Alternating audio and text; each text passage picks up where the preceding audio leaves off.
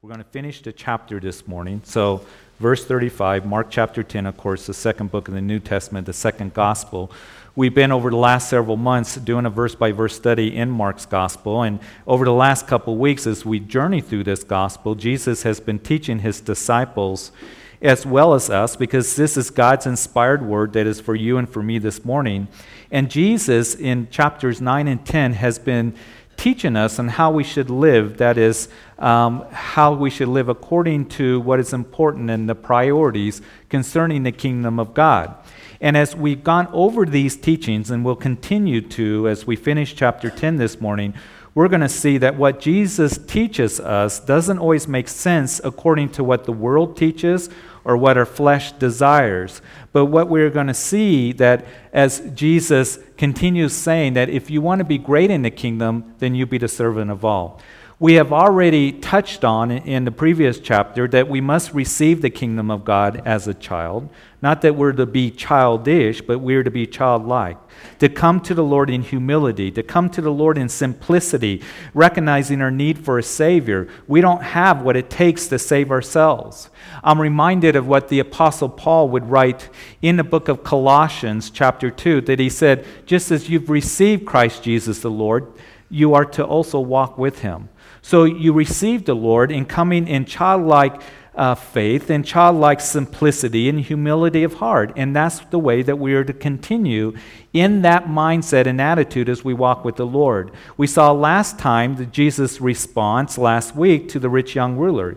He told the rich young ruler, all that you have, give to the poor, and you'll have treasures in heaven. Again, you'll be great in the kingdom. Take up your cross and follow after me. Jesus was essentially saying to him, it doesn't matter how rich you are or how young you are or how successful you might be, you will end up in poverty if you let the things of this world and in this life dominate you. If you let your possessions possess you. And that is true with you and with me, whether you got a lot of possessions like this rich young ruler did, or whether you got few possessions, that those things ought not to be a priority in your life. Have priority over your love for the Lord. And so here our Lord continuing saying that the last shall be first and the first last, and those who give and move out now concerning the kingdom will enjoy much, both presently and in the life to come eternally. You're going to be rewarded. You may not be recognized in this world, but God sees your heart and your desire to serve him and live for him, and he will reward you. And so what we're going to see as we continue on this theme of greatness in the kingdom of God. So let's pick up our text at verse 35 as we read. Then James and John, the sons of Zebedee, came to him saying, Teacher, we want you to do for us whatever we ask. And so let's pray before we continue on. Father, we do ask that you would just continue to, Lord, press upon us, Lord, just your presence and your love, and Lord, now teach us. And I pray that we would be settled in our seats, that we would remember to have our cell phones turned off or down, and we be free from distractions while we just got a few minutes to hear from you, knowing that as we read the Bible here, as we read the scriptures, this is inspired, this is you speaking to us. We want to know how to be great in the kingdom. We want to continue to be sensitive to being open to what you have to say, because this is truth to us. And so we make application this morning in our lives as we read these things in Jesus' name. Amen. So James and John, we know that they're a couple of Jesus' disciples. They are brothers, fishermen from the Sea of Galilee. And in chapter 3 of Mark's gospel, we saw that Jesus changed their names to the sons of thunder. Now, why did Jesus change their names to the sons of thunder? Probably because that James and John, they were really intense when they were first called of the Lord. They were kind of harsh. There was a village, we know from the gospel accounts, that did not receive the ministry of Jesus. And so it was James and John that encouraged the Lord, hey, why don't you call down fire from heaven on this village and consume the people? real nice, James and John. And so they were really intense. So it was them that got this nickname. Of course, John, we saw in our previous study a couple weeks ago, he was trying to forbid a man from casting out demons because he was not one of the disciples, even though that man did it in the name of Jesus. And it was Jesus that said, John and the rest of you guys, leave him alone. If he who is not against us is still for me. So James and John, they were hard on people. They were intense when they were first walking with the Lord. But as the Lord was ministering to them, and as the Holy Spirit would grow them, and as they matured in the things of God, it would be John that later on would be known as the apostle of love. And these two brothers came to Jesus wanting to ask him a favor, wanting something from him. And we know from Matthew's account of this story that it was James and John who persuaded their mom to come and talk to Jesus. She was being a good mom. I mean, she only wanted what was best for her two sons here. So they persuaded her, Mom, can you go and actually ask Jesus this special favor for your two sons, which Matthew tells us when she came, she worshiped him and then asked him that special favor that we're going to see here very shortly. But I want to just stop and pause because I just wonder that if our worship at times doesn't fall into that category, if our worship at time doesn't fall into, Lord, I'm going to come and worship you because I want a big favor from you, God. I want to get something from you. And we try to butter God up, and we need to realize that God can see right through that. Matter of fact, he knows our hearts better than we know our hearts. And besides, I mean, think about this. I mean, we know when somebody comes along, moms, you know when the kids come along, and they begin to butter you up, and you know here comes a big favor that they want to ask. All of us know that we know that person that perhaps at work or a neighbor or other family members that, you know, they want something. They'll come and they'll be nice to you, and they'll begin to, you know, kind of butter you up, and you're sitting there going, okay, here it comes. They're going to ask a big favor. And so if we can see through that kind of motivation in people's lives, the Lord certainly does know what our motives are for coming to him. The Lord who truly is the only one that knows the hearts of men. When we come to him in worship, it's not so that we can get something. It's so that we can give to him of our honor and our praise, and we need to remember that. He's deserving of our worship. It is expressing with our hearts and our voices, Lord, you are good, and you are gracious, and you're loving, and you're awesome. You are worthy and deserving of my worship. And so oftentimes we can make the mistake of coming and worshiping and hoping that we can kind of soften up the Lord before we ask for something, for some special blessing. And so James and John, they talked their mother into asking for this honor, privilege status, as verse 36, and he said to them, what do you want me to do for you? And they said to him, grant us that we may sit one on your right hand and the other on your left in your glory. My sons want to be on your left and on your right. In other words, James and John were asking for positions of high status, very high status. And I believe that this is a continuation of a topic among the disciples started back in chapter 9, as we saw, and that was, who is going to be the greatest? They're still expecting the Lord at this time is going to usher in the kingdom of God. And so these two brothers thought that they better get their request in first. Hey, we want to be the ones in position of status and power and prominence and glory. And Jesus, in his patience, he does not rebuke them. He doesn't say, what is the matter with you guys? But he answers. In verse 38, you do not know what you ask. Are you able to drink the cup that I drink and be baptized with the baptism that I am baptized with? You guys really don't comprehend what it is that you're asking. Didn't I just get through telling you, as we ended last week in verses 33 and 34, Jesus explaining to his disciples as they're getting closer to Jerusalem, that when I do get to Jerusalem, I'm going to be betrayed, handed over to the chief priests and elders. I'm going to be handed over to the Romans. And I'm going to be beaten, I'm going to be mocked, I'm going to be spit on, I'm going to be put to death. And when Jesus says, are you able to drink from the cup that I drink from, be baptized with the baptism that I'm baptized with, he is speaking of his death. He's talking about going to the cross. It's the cup of death, the baptism of suffering. These two brothers still not fully understanding what it means to be great in the kingdom. Jesus saying, yes, I'm going to be restored to glory. But first I must die for the sins of the world. Are you able to drink the cup of death and the baptism of suffering? And so they said to him, we are able.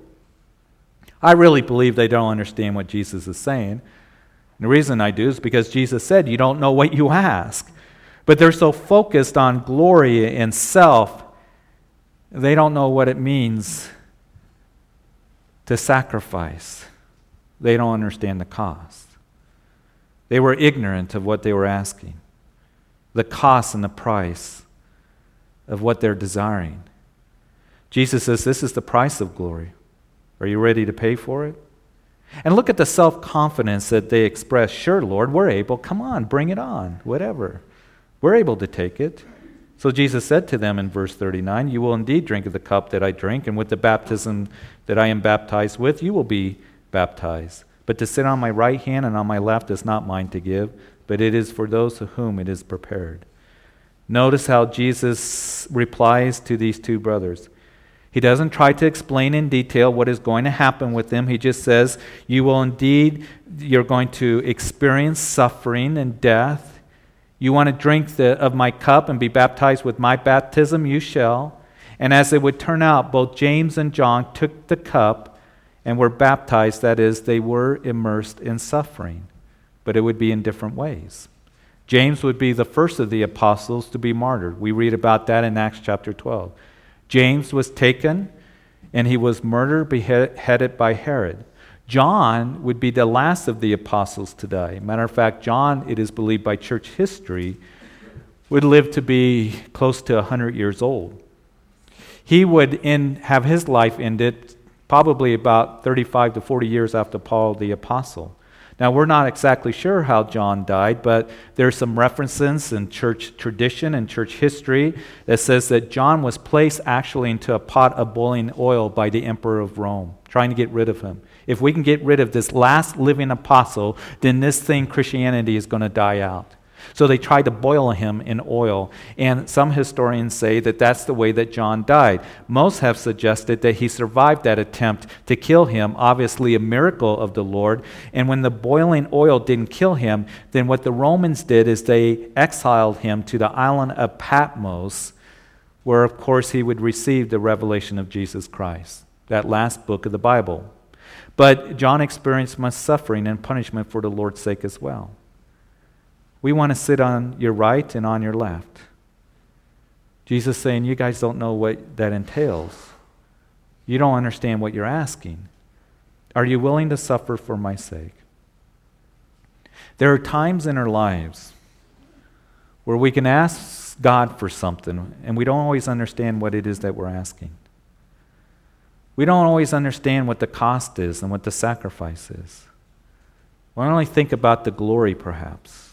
How it benefits me, how it's going to make me known.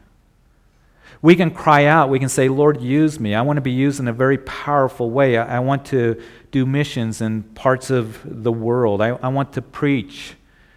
Hopefully someday I'll be like Billy Graham or like Greg Laurie. I want a powerful, dynamic ministry, Lord.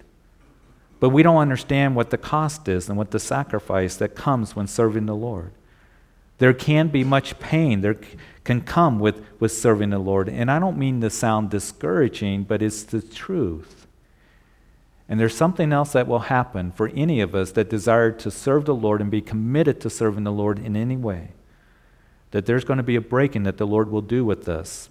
He desires to do that breaking, to bring us to that place of humility and submission and relying on Him. And I know I've quoted A.W. Tozer before, but it's true what he says. Before a man is used greatly, he's going to be broken deeply. And you may not be put into a pot of boiling oil like John was. Or you may not have your head lopped off as James did. But if you desire to serve the Lord and you say, Lord, that's what I want to do, there's going to be a breaking that's going to take place in your life. And there will be trials and there will be difficult times, but so often we want to focus on the attention. And we want to focus on the glory, and we want to focus on the status and whatever it might mean.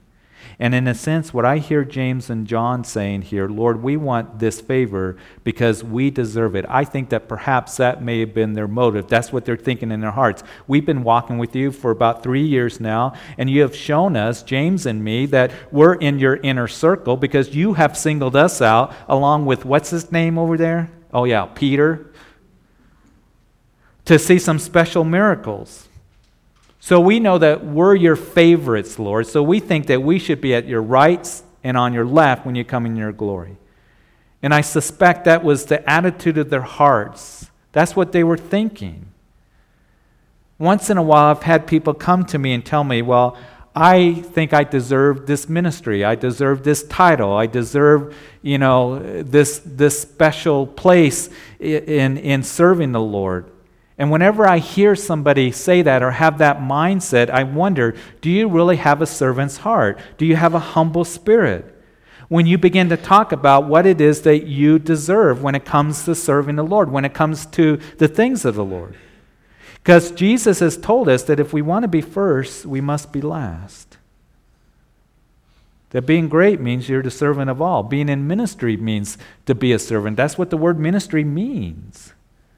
So service ministry is done in humility. It's washing feet. It's changing dirty diapers in the nursery. It's helping somebody out whose car is broken down. It's praying for a brother and sister who is hurting. It's picking up the trash and the beer bottles out in the parking lot that was left there from Saturday night on Sunday mornings before the service starts. It's cleaning. It's doing all kinds of simple tasks, practical things for people. But please don't think that you deserve ministry. None of us do. I'll tell you what we do deserve. Because the scripture says that the wages of sin is death. What we have earned, the wages is sin, is eternal separation from God. That's what you and I deserve.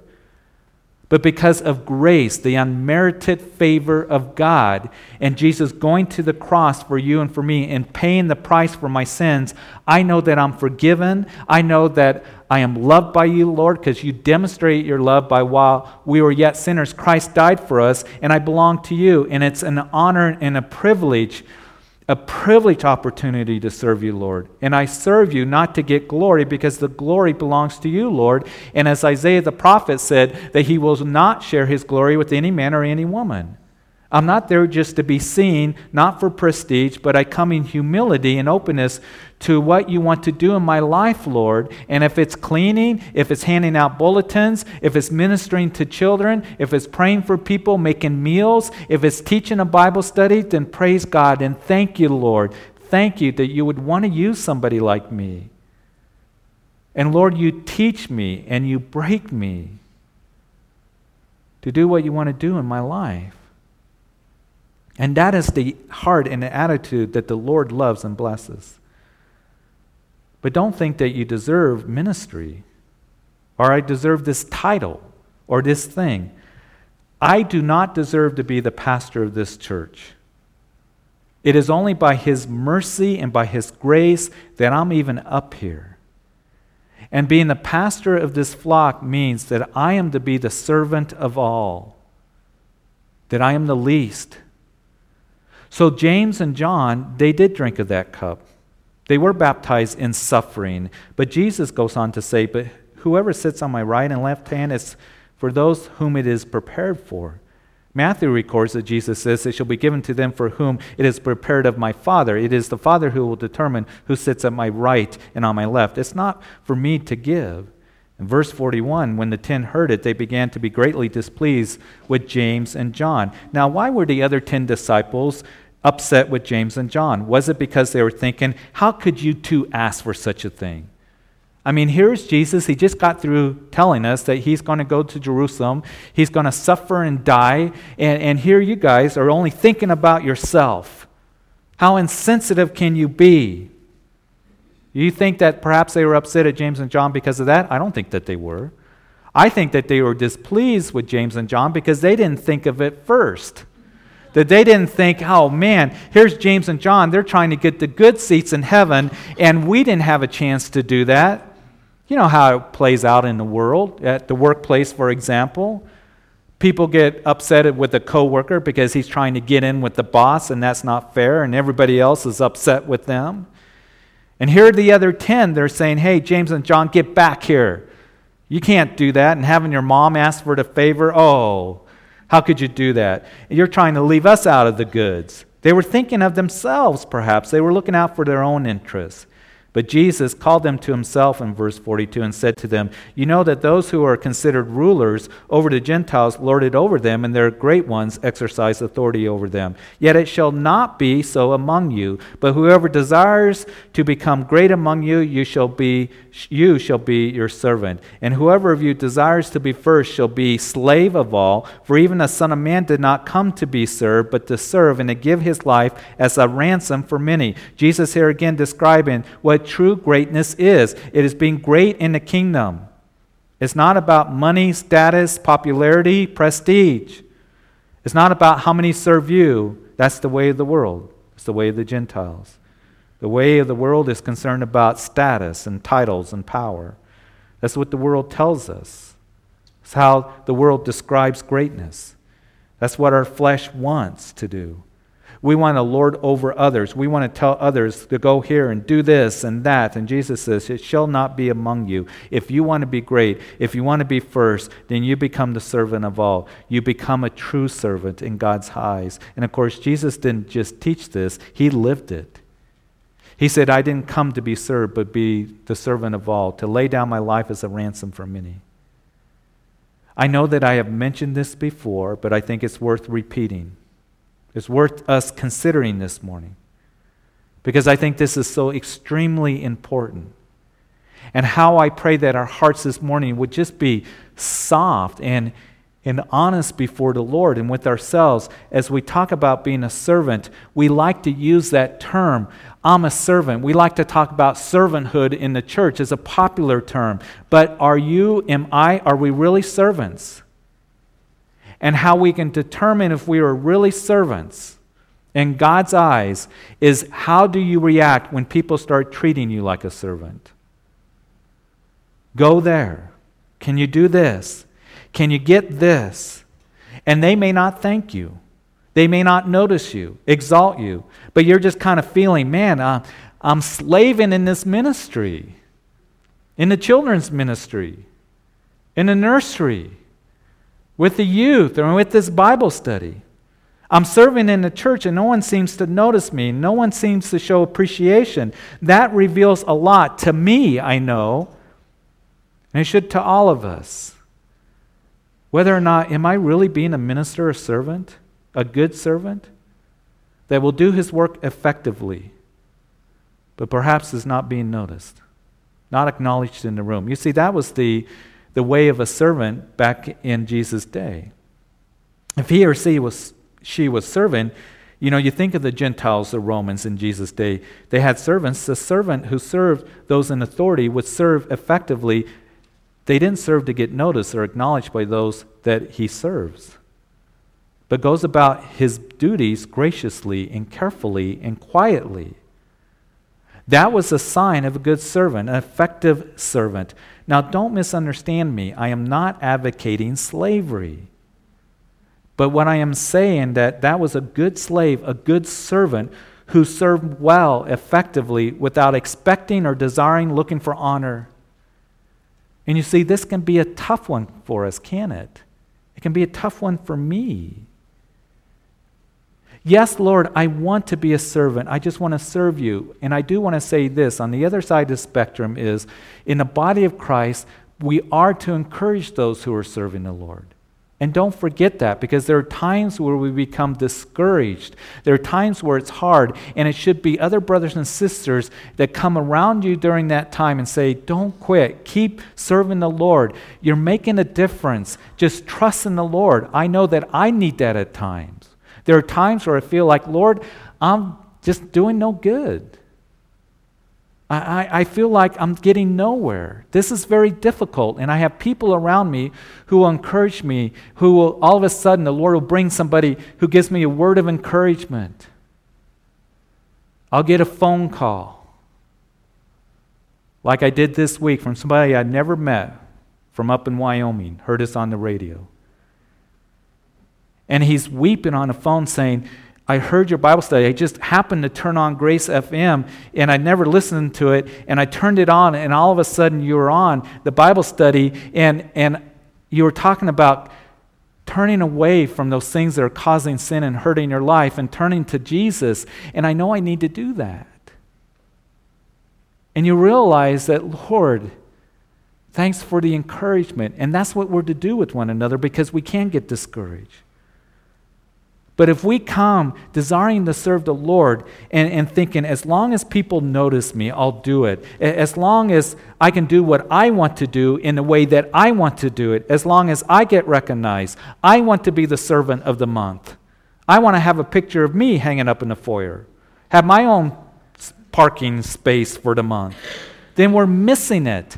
And you know what? You won't last. You won't last. Jesus says that the path to greatness is the path of humility, learning to be truly a servant, the servant of all. And the Lord is not saying to us this morning, learn to be a servant so you can be miserable.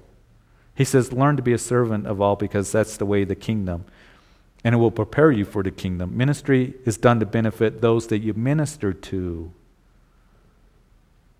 not for the benefit of the minister.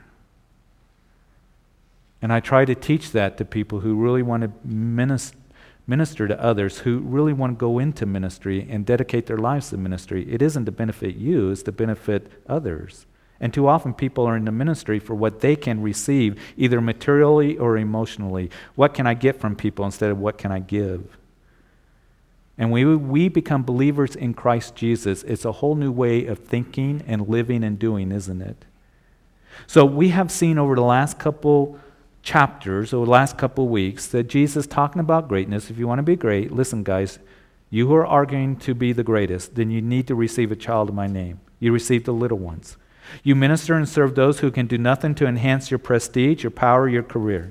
You can do nothing for you, but little ones have to be served. They need tending and caring. You receive them. You want to be great? Then don't cause one of these little ones to stumble. You be sensitive. Don't cause one who's weaker in the faith in your liberty to stumble.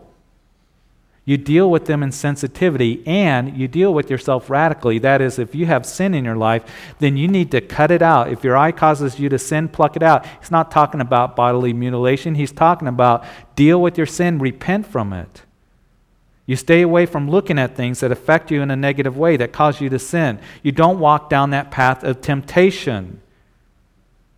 And you have salt in yourselves. You live in purity. You offer the sacrifice of righteousness to the Lord. You live at peace with one another. Jesus said you must become as a child. You receive the kingdom in childlikeness. That is, in simplicity of faith, in simplicity of humility. And you continue to walk in that manner. And if you want to be great, then get rid of those things that dominate your life. That's what he told the rich young rulers we saw last week. Get rid of those things that are dominating, ruling, having priority in your life over your relationship with the Lord. Let it go. And you pick up your cross and you follow after me. Then you're going to have treasures in heaven. You want to be the chief. You want to be the ruler. You want to be the head. You want to be first, then be last. Be the servant of all. And what you do in word or deed, do all to the glory of God. It would be the apostle that would write, Paul in Philippians, let nothing be done through selfish ambition or conceit, but in lowliness of mind let esteem others better than himself. And you look out not only for your own interests, but for the interests of others. You do all things without murmuring and complaining. And most of all, the Lord tells us that you love one another. And it doesn't come easy. It doesn't just happen. It's a work of God's Spirit in our lives, working in our hearts. That love, that humility, that kindness, that compassion. And we can't do it in our flesh because our flesh rebels against that kind of thinking and living.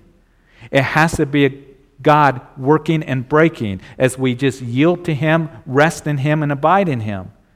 You learn to be great in the kingdom. You learn to be a servant.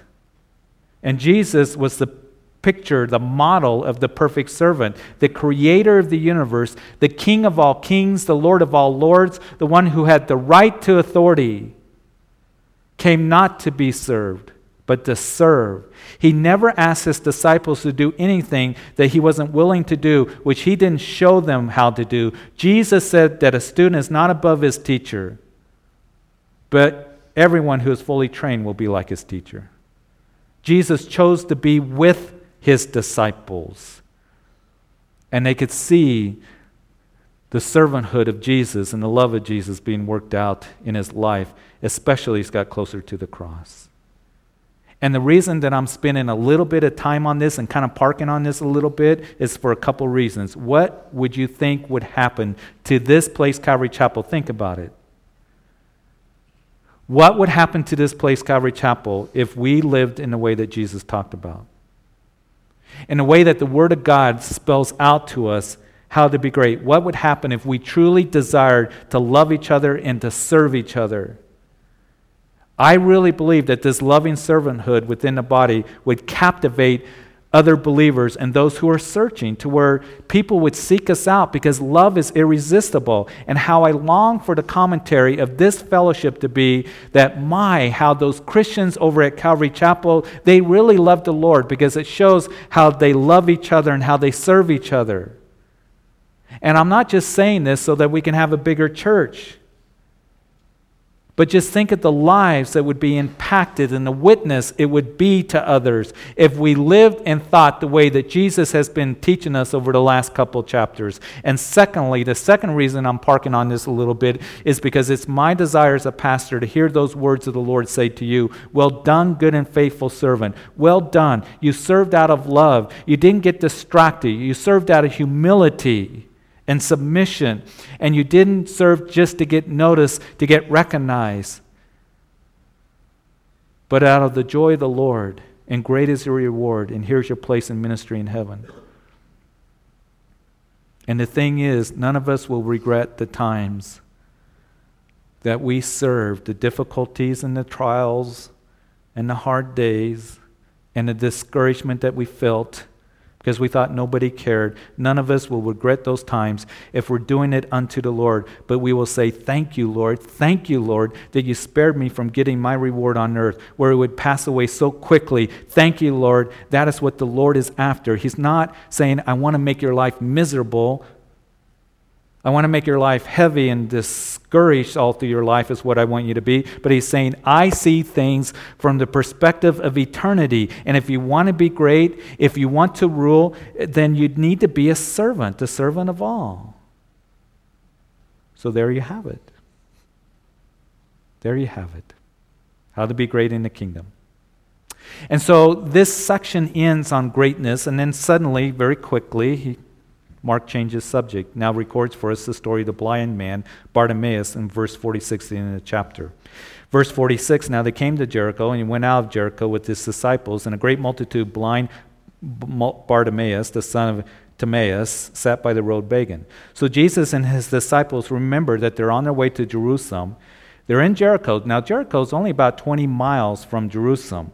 Jericho sits down in the Jordan Valley. It's by the Dead Sea. The Dead Sea is about 1,200 feet below sea level. It's the lowest point on the face of the earth geographically. You go to Jerusalem, it's about 800 feet above sea level. So there is a steep climb in these 20 miles from Jericho up to Jerusalem, to the holy city. Remember, Jesus is on his way to Jerusalem for the Passover. Also there in the Jordan Valley was a major trade route. That's where caravans and travelers would come from North Africa over to Asia, over to Europe on their way there. And they would travel through the Jordan Valley there. Also remember that this is Passover time, and so all the travelers are coming into Jerusalem to Passover, and they would come through the Jordan Valley. So what that meant was that many who were blind or had physical infirmities of some sort, they would be all lined up there on those trade routes where travelers were moving through, particularly at this time, asking for alms.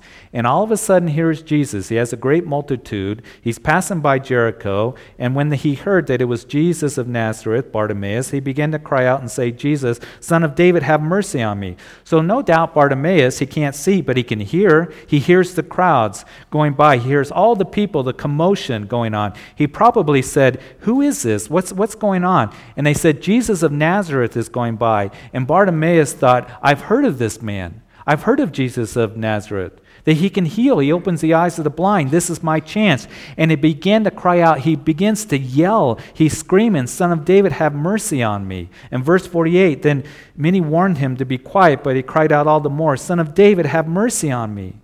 So this man is yelling to Jesus. They tell him to pipe down, but he continues to cry out to the Lord. And as we finish, so Jesus stood still and commanded him to be called. Then they called the blind man, saying to him, be of good cheer, rise. He is calling you. And throwing aside his garment, he rose and came to Jesus. So Jesus answered and said to him, what do you want me to do for you? And the blind man said to him, Rabboni, that I may receive my sight. Then Jesus said to him, go your way. Your faith has made you well. And immediately he received his sight and followed Jesus on the road. I love this short story because contrast Bartimaeus with the rich young ruler we saw last week. The rich young ruler left the Lord sorrowful. Bartimaeus followed the Lord. Luke tells us that he glorified God. Sometimes the people who seem to have the most, they really are sad inside. But for those who realize, hey, Lord, have mercy on me, like Bartimaeus, those who follow after the Lord in gladness, eternally have riches and blessings. A couple things very quickly this morning that we can make application that we learn from Bartimaeus. First of all, we see that Bartimaeus was, number one, a man of humility, for you note takers. He's a man of humility. He cried out, Jesus, Son of David, have mercy on me. He said to Jesus, have mercy on me. Just as we sang that song this morning. What would we have done if we were in his situation? The crowd's passing by. Jesus is in the midst of the crowds. Would we have a tendency to say, Son of David, how come I'm blind? How come I have no sight? How come I'm this way? I don't deserve this. And that can be our tendency. Lord, I deserve better, complaining and murmuring against the Lord. This man said, have mercy on me, because in humility, you see, Bartimaeus, he really wasn't blind, not spiritually. He comes to Jesus in that humility and he cried out, oh Lord, have mercy on me. And may God give us the wisdom to pray in humility and to approach the Lord in humility. Folks, too much belly aching going on. That's just my opinion. And I'm part of that too. The prophet Jeremiah says that it's only of the Lord's mercy that we're not consumed, because his compassion fails not. And Bartimaeus, bless his heart, sees a whole lot more than a lot of us do. When he said, Lord, have mercy on me, rather than the Lord, I deserve more. Humility. Remember the tax collector that went to the temple? He would not even raise his head to heaven. And he smote his breast and he said, Lord, have mercy on me, a sinner. Jesus said that man went away forgiven. And it was the Pharisee that Jesus indicted who claimed to have the right for blessing because of his activities. So not only humility, but secondly, we see Bartimaeus was persistent. Pipe down, they said. He yelled out even more. He cried out all the more. He didn't give up. And in prayer and in ministry in our walk with the Lord, this really is a key, being persistent. It was Abraham, after he patiently endured, received the promise given to him. We can have the tendency to let go too quickly and to give up easily. Not so with Bartimaeus, a man of humility, a man of persistence, and thirdly, lastly, he also was a man of expectancy. Mark makes the point of telling us that when Jesus called him, he left his garment. It was a beggar's garment.